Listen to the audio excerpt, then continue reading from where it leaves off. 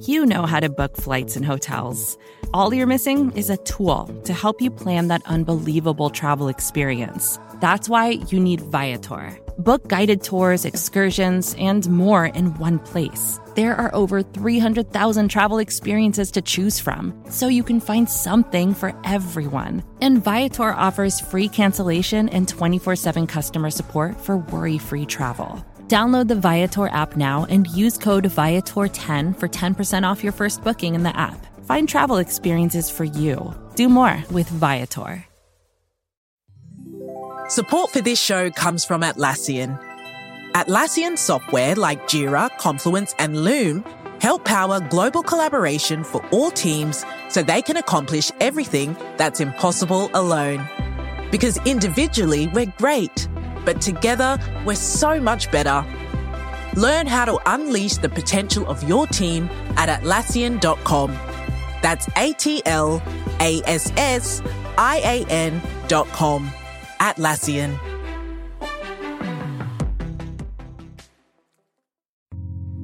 You're listening to the Vox Media Podcast Network. All right, the UFC has returned to the Lone Star State for the first time in 15 months, and a new lightweight champion is set to be crowned tomorrow night at the Toyota Center in Houston, Texas, as we welcome you to the UFC 262 preview show here on MMAfighting.com, going back to the old school ahead of this pay-per-view extravaganza. I am Mike Heck, being joined by our boots on the ground in Houston, Mr. Jose Youngs. And Jose, we are 24 or so hours away from this event firing off, a lightweight championship main event, an intriguing co-main event at 155. A lot of potential movement in a number of divisions could go down tomorrow night. You're in Houston. You've been around the peeps. What's the excitement level like in the city on the eve of this event? I would say compared to Jacksonville, this feels like a fight week. This feels like a big fight. This feels like a big fight week card. That I have everywhere I go. There's people here for the UFC specifically from all over the country. I ran into a couple people who drove from Virginia just to watch Nate Diaz fight, and I broke the news to them that Nate Diaz was not on this card anymore, and they were like, "F it, we're still going. We're Tony Ferguson fans." And I was like, "All right, cool." Like, what you can't see is like right in front of me, they had like the UFC Fan Expo, and there's a line of at least 500 people. What you didn't see at the ceremonial weigh-ins was on a convention center floor at capacity. It was unbelievable. They opened the doors and fans literally sprinted to seats to get better views. This Jacksonville was fun. It was exciting at the fight card, but just the environment of the entire week, this feels a lot bigger, and I can feel the actual excitement in the air from the fans in Houston as opposed to Jacksonville. Well, let us start with the big one. We found out Khabib Nurmagomedov is onto a new chapter in his life and career. He's had a hell of a year as a coach already, has been in the news for a good chunk of 2021 thus far. Will he come back? Will he not come back? Is he really done? Turns out he was really done, as most of us suspected. But now we have Charles Oliveira, who has won 8 fights in a row, set to make his 28th walk to the octagon, getting his first UFC title shot, taking on the former Bellator champion Michael Chandler, who's getting his first UFC title shot in just his second promotional appearance. So we get 2 longtime vets with tremendous resumes getting to battle it out for, and I think it's fair to say, the most prestigious title in mixed martial arts tomorrow night. So regardless of where folks have these guys ranked on their personal lists, this is a tremendous main event tomorrow night for the gold, is it not? Yeah, I don't care if this is for the gold. I don't care if it's for number one contender. I don't care if it would be for an interim title. I don't care, because this fight is a high-level martial arts competition, and that's all I care about right now. Michael Chandler is one of, if not the best lightweights in the world. He was for a long time the best fighter not on the UFC roster. Now he's on the UFC roster, and he gets Dan Hooker, who is a deserving opponent. Now he gets Charles Oliveira, who is a stalwart of 2 divisions. Fought at featherweight, came up to lightweight. You said it, 28 walks, has all sorts of records. He's still in the prime of his physical career because he debuted when he was 20 years old. We saw this man grow up in the octagon. His first UFC card, John Jones wasn't even the champion. John Jones was headlining against Vladimir Matsuchenko. So that's how long Charles Oliveira has been in this promotion. So it's a tale of 2 journeys. Like you said, Michael Chandler kicks in the door and gets a title fight in his second fight. And Charles Oliveira went through hellfire to get to this title shot. So I don't care if there's for gold. I don't care if people say, hey, this is for the Dustin Poirier belt. I don't care what they say. I am so fascinated and excited by this matchup specifically. And I think it is an absolutely tremendous main event. And I'm so excited that it is 5 rounds. You've got to see them both in person. Just from a distance, I love how both of these guys have carried themselves thus far in the build to this fight. Like Charles Oliveira looks like a superstar with the suits and the sunglasses and the confidence and the platinum hair, the swagger. And Michael Chandler like always comes off as a top guy. Like love him or hate him, the man gets it. He is a media darling. And on top of being a fighter, that man could make a ton of money touring the globe doing public speaking appearances. And as cliche as it sounds, and I know this is classic Dana Whiteism right here, but the timing is perfect for this fight. These guys are making the best of this opportunity. And that face-off, Jose, good Lord, man. This fight's awesome. Yeah, I don't know what anyone else would have expected. I mean, Michael Chandler exudes confidence and intensivity, and Charles Oliveira is as game as they come. Like he's seen everything in this sport. He's fought a who's who at 145 and 155. So he's not afraid of Michael Chandler. Michael Chandler's clearly not afraid of him. These two guys just want to prove that they're the best, and this is one of those fights that there's no trash talk needed. And that's what I kind of define as a high-level martial arts competition. Like they might not have to do media at all. If they just showed up to fight, that I would still care about this fight based on their resume. And I like how you said Michael Chandler could tour giving motivational speeches and everything, because someone once told me that Michael Chandler speaks in T-shirt slogans, and that's all I can think about now whenever I hear him talk. Just these like one-liners that you would probably see on a fortune cookie. I'm like, yeah, Michael Chandler could probably talk someone into jumping off a bridge, and Charles Oliveira will go in there and save him. So it is what it is. I'm very excited about this fight, and I can't express how excited I am to see these two men inside the octagon once again and throw down. And they are both very deserving of the spot that they have found themselves in. When I look at this fight from a stylistic perspective, it's really tough to call because both guys can finish, both guys can stand. I mean, Oliveira's striking has improved immensely during this incredible run he's been on, and Chandler just has that one punch, life-altering power, and both guys have shown that they can finish the fight on the ground as well. Obviously, Oliveira is the more decorated jiu-jitsu practitioner, but Chandler has never been submitted in his entire career. It really is a fascinating matchup, Jose, and if you book this fight every month for the next 2 years, I feel like we'd see a different fight every single time. So what's like the burning question or two questions you have heading into tomorrow night in regards to this title fight? My biggest question is how will Charles Oliveira fare when it gets into rounds 4 and 5, if it makes it into rounds 4 and 5, because he's fought in main events before, but it's never gotten to those championship rounds. And he has very good reactionary jiu-jitsu. Like he'll hurt you against the fence, or he'll hurt you standing, or he'll hurt you in the clinch. And then while you're dazed, he can lock on a choke standing and snap you down, or you shoot in for a lazy takedown because you're hurt. He can just grab your neck and choke you out. So just because he closes the gap and you're on your feet is by no means are you out of danger from getting submitted by Charles Oliveira. And with Michael Chandler, I want to know what it's like when he faces someone of Charles Oliveira's caliber of grappling, because like I said, I asked Michael Chandler at the press conference, historically, he does very well against high-level Brazilian black belts, Brazilian jiu-jitsu black belts. And but no one that Michael Chandler has fought is as dangerous as Charles Oliveira. And like you said, Charles Oliveira has looked incredible on the feet. He can hurt you and then snap you down and choke you out. He's a man that if you give him 1 second of you committing an error, Charles Oliveira will take advantage of that. Michael Chandler does not make a lot of errors. So this is just going to be a violent chess match, and I am very curious to see who comes out on top, because that Michael Chandler knockout at Dan Hooker was amazing, but that setup was pretty rudimentary. And why is it rudimentary? That's not a knock on Michael Chandler whatsoever. He just set it up very well. It was jab, jab, jab. They came in with an overhand. And he caught Dan Hooker cold. So I don't think Charles Oliveira will make that mistake, but we've seen Charles Oliveira give up, or quote unquote, like his body's given out of him.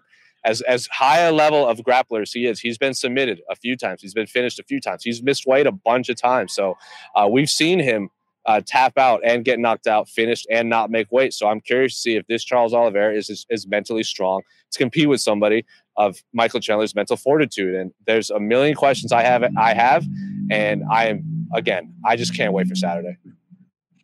Yeah, I mean, I kind of have the same question about both guys if it gets in the 3rd, 4th, 5th rounds. I mean, I know Oliveira hasn't been to, like inside the championship rounds before, But he got into the third in his last 2 fights, and he looked pretty damn fresh to me. Got the finish against Kevin Lee. Yeah. Then the Tony Ferguson fight, he looked great in that round. And, Chandler's gone 5 rounds before, but that man is a piston, man. Like, as soon as that fight starts, he just comes out like a cannonball. 5th gear. So I'm curious if we will see a more composed Michael Chandler, or if he's just going to go out there and put a ton of pressure on Oliveira, get on the offensive, and try to break his will and look for that big shot early. Those questions and more, obviously, Jose, will be answered tomorrow night, including who will be the new lightweight champion of the world, Jose? Who will it be, in your humble opinion? I picked Michael Chandler when this fight was first announced, and I've gone back and forth, and I don't want to be a wishy-washy individual, so I'll just stick with my original pick, and I'll say Michael Chandler. I don't know if he gets it done inside 5. He's shown, has been able to go 5 rounds and just kind of smush a decision out of someone. He says his style of wrestling is more anti-jiu-jitsu, which is a fair assessment. I think he'll be. His camps in Sanford MMA is clicking on such a level right now that I think he's ready. He trains with Gilbert Burns, who's an incredibly high-level grappler. So I don't think Charles is going to have anything that he hasn't seen. It's just a matter of, like I said, if Michael Chandler makes one mistake against Charles Oliveira, it's going to be a rough night for him. Same thing with Charles Oliveira. And I just think Charles Oliveira has left himself open for a few too many shots in the past.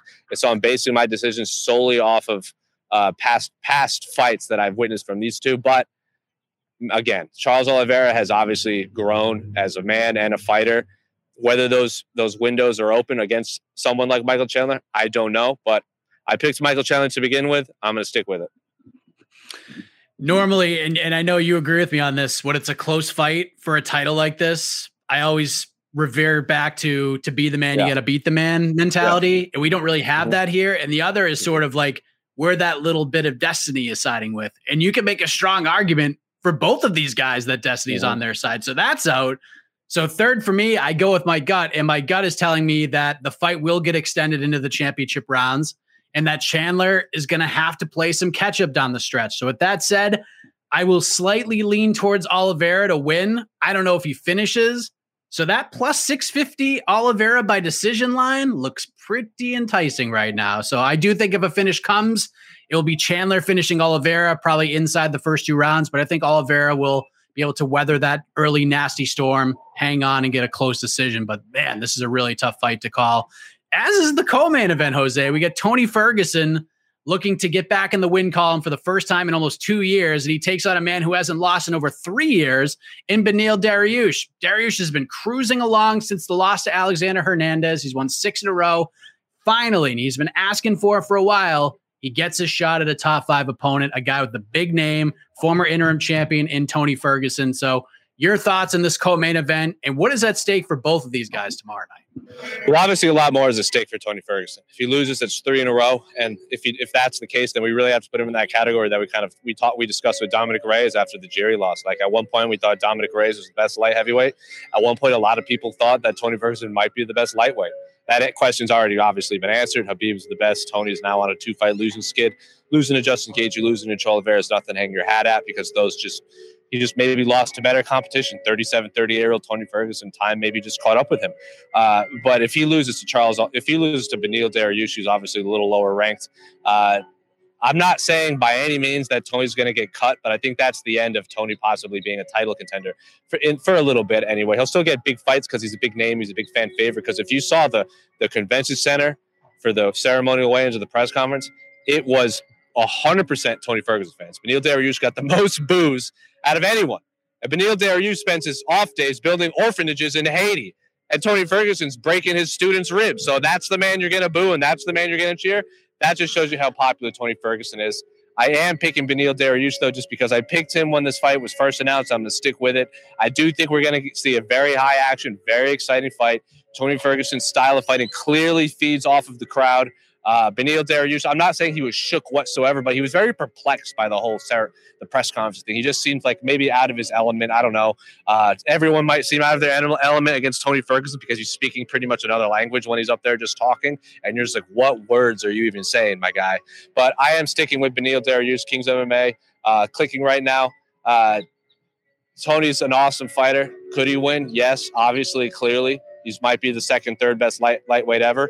I've seen the line flip-flop a lot. At one point, I saw Tony Ferguson was the underdog. So if I'm a betting man and Tony Ferguson is the underdog in any stretch of the imagination, put all your money on Tony Ferguson. But if I'm just picking who wins and who loses, I'm going to pick Beneil Dariush. Yeah, right now, Beneil Dariush, minus 155 favorite, plus 145 to come back on Tony Ferguson. And look, every fighter will tell you, Jose, you've interviewed enough of them at this point. Every fight is a must-win fight. But this is like the definition of a must-win for Tony Ferguson. 2 straight one-sided losses. The guy's very exciting. He's a personality, to say the least. He's going back to kind of the old school ways with his training. I like how he's going back to the basics with his boxing with Freddie Roach. He's trying to clean some things up. I think that's smart for this fight. And one thing we know about Beneil Dariush is that if it goes to the judges' scorecards, 100% of the time, it's not going against Beneil Dariush. There's been a draw mixed in there, but when he loses big, whether it's to Hernandez or Edson Barboza, the submission loss to Michael Chiesa. So I think Ferguson is going to have to get a finish to win this fight. And Dariush is technically sound, but he can be super sneaky with those low percentage power strikes and the spinning stuff.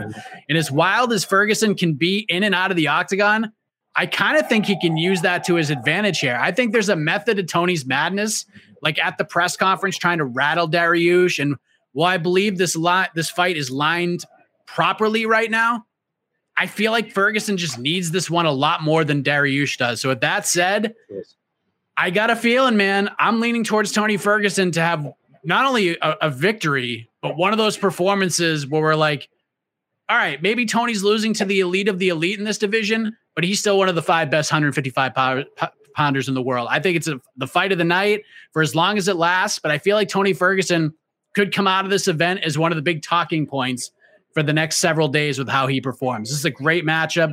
I feel like there's even a couple of main card fights, Jose, that sort of fit the under the radar mold on this 262 bill before we wrap up. So what fighter, or storyline sticks out to you outside of the 2 big ones that we just talked about? On the main card or just the card in general?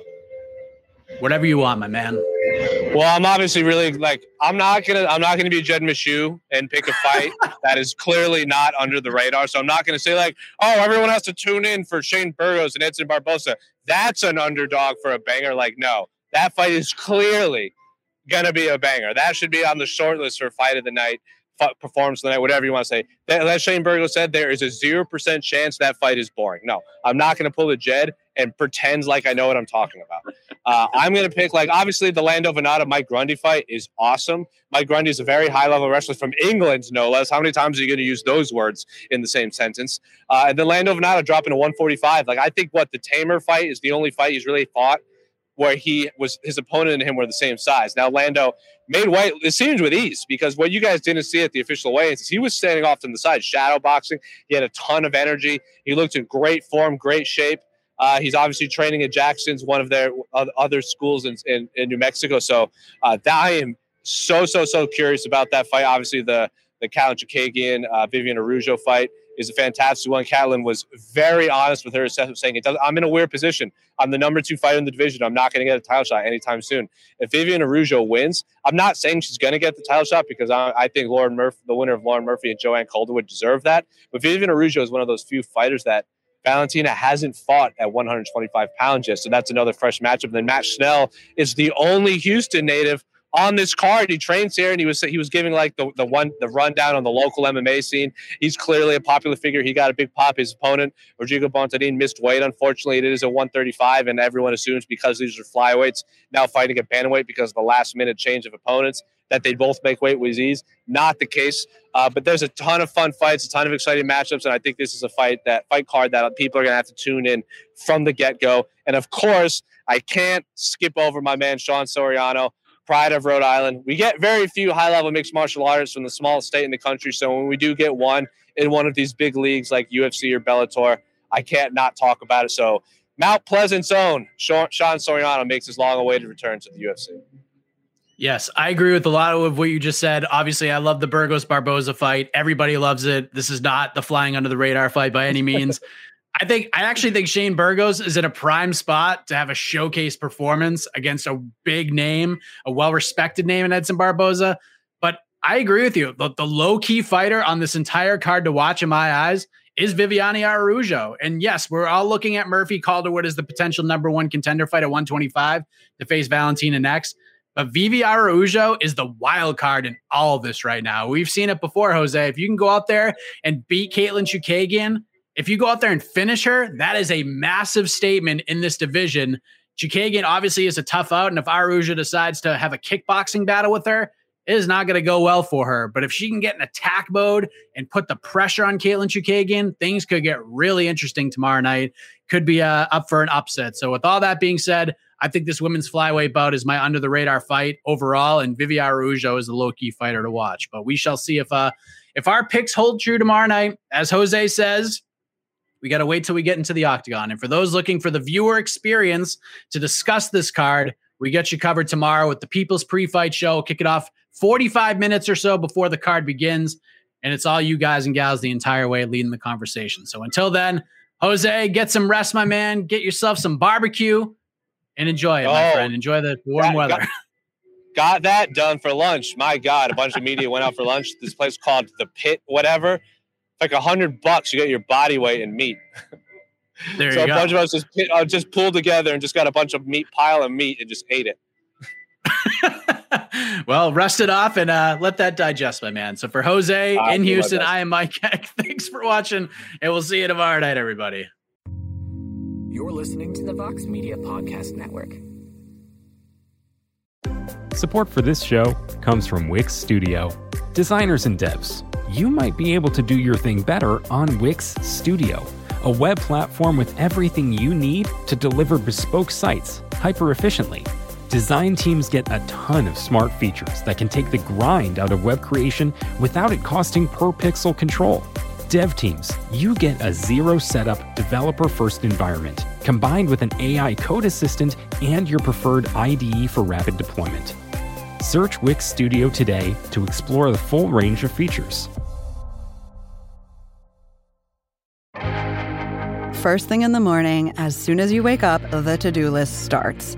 Does the car need gas? Hopefully those leftovers are still good. Why did I get CC'd on Mom? No. You can't escape the to-do list, but you can make the most of your me time with a relaxing shower using Method Hair Care products. Try Pure Peace Volumizing, Simply Nourish Moisturizing, or Daily Zen Shampoo and Conditioner for daily use. All formulated with long-lasting fragrances and are safe for color-treated hair. Reconnect with the best version of yourself. Visit methodproducts.com to unleash your inner shower.